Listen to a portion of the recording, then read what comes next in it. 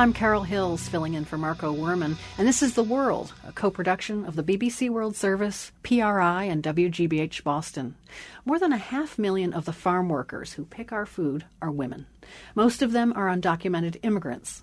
That makes those women vulnerable to exploitation and powerless to turn to the law for protection. Our partner program, PBS Frontline, conducted a year-long investigation focusing on the sexual abuse suffered by female farm workers.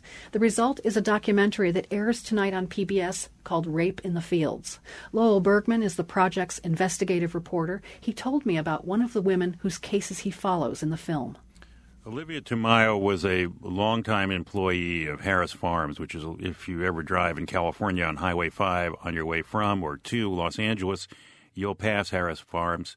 It's got big feedlots, gigantic almond groves that cross the valley, and a restaurant that a lot of people stop at. And Olivia had worked there from the late 1970s. She got some documentation in 1986 during the so-called amnesty, and ran into a supervisor there who simply asked her to get into his truck, and before she knew it, she was being assaulted and raped. And then this went on a number of times, and he continued to harass her over a period of years, telling her things like, "You're mine." In the rape incidents, she would later testify that he threatened her with a gun and with a knife, and she was in absolute fear of her family finding out, losing her job, of the humiliation of the situation. She didn't know what to do. In the late 1990s, she became aware that there were sexual harassment laws, and when she got into a physical fight with this person, she decided that she was going to complain. And from there, she eventually winds up with usually a very obscure agency that you don't know much about called the Equal Employment Opportunity Commission. You may see their posters at wherever you work, and they are the one agency that deals with the issue of sexual harassment in the agricultural industry. What happened to her when she took her case to court? Well, most of these cases, I should point out, when they are brought, are settled. The case is against the employer. This is a civil suit. It's not criminal. The employer has to provide a safe place to work, and that's the issue. And was there sexual harassment there? The companies usually settle. In this case, Harris refused to settle, and so it had to go to trial. She went to trial. She testified. So did the alleged perpetrator, and she won and got a $1 million verdict, and it shook the agribusiness community in California, if not the whole nation, but that a farm worker woman could win against a large employer. Have there been any criminal prosecutions? What we found was that in none of the cases we looked at, one exception in Madera County slightly, but in none of the cases was there ever a follow-up from the civil litigation to a criminal prosecution or even investigation. Why is that? First of all, the Justice Department says that 2/3 of all rapes, for instance, are never reported in this country. Now we're talking about the whole panoply of the population. The next reality of it is that they're very difficult cases to make. If you don't have DNA in a criminal case involving rape, your odds of getting a conviction are 7 out of 100. If you do, it's 70%. And very few of these cases out in the fields, A, get reported right away, and B, involve any forensic evidence. But on top of that, where it has been brought to the attention of local law enforcement and documented by local law enforcement, nothing happens. These women, they have the courage to go public with the sexual harassment or sexual violence that they've endured.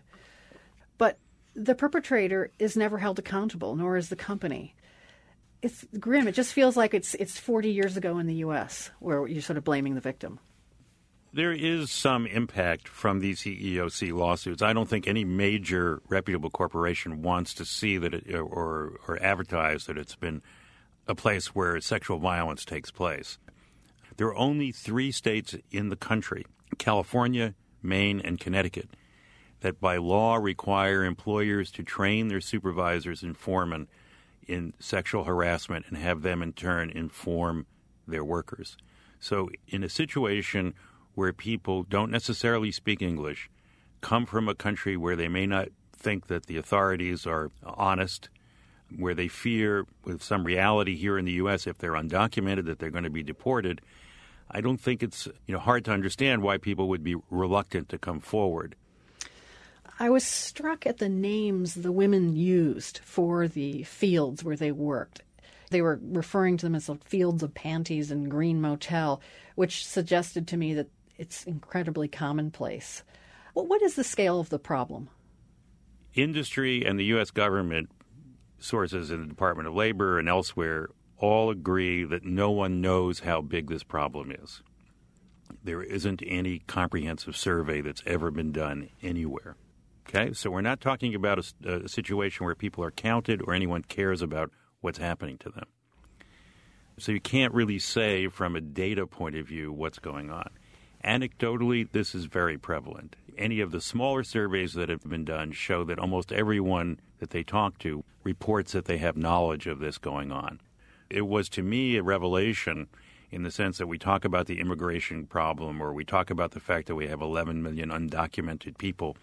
But do you really think about what it's like to be undocumented in this country, and you're a woman, and you're going to work in an isolated place, and everyone knows that a lot of women are in the fields these days, and in, let's say, at night in office buildings?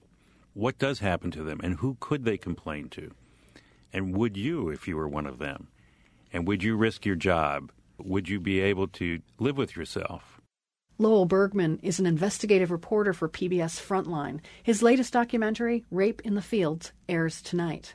It was produced in partnership with Univision, the Center for Investigative Reporting, and the Investigative Reporting Program at UC Berkeley.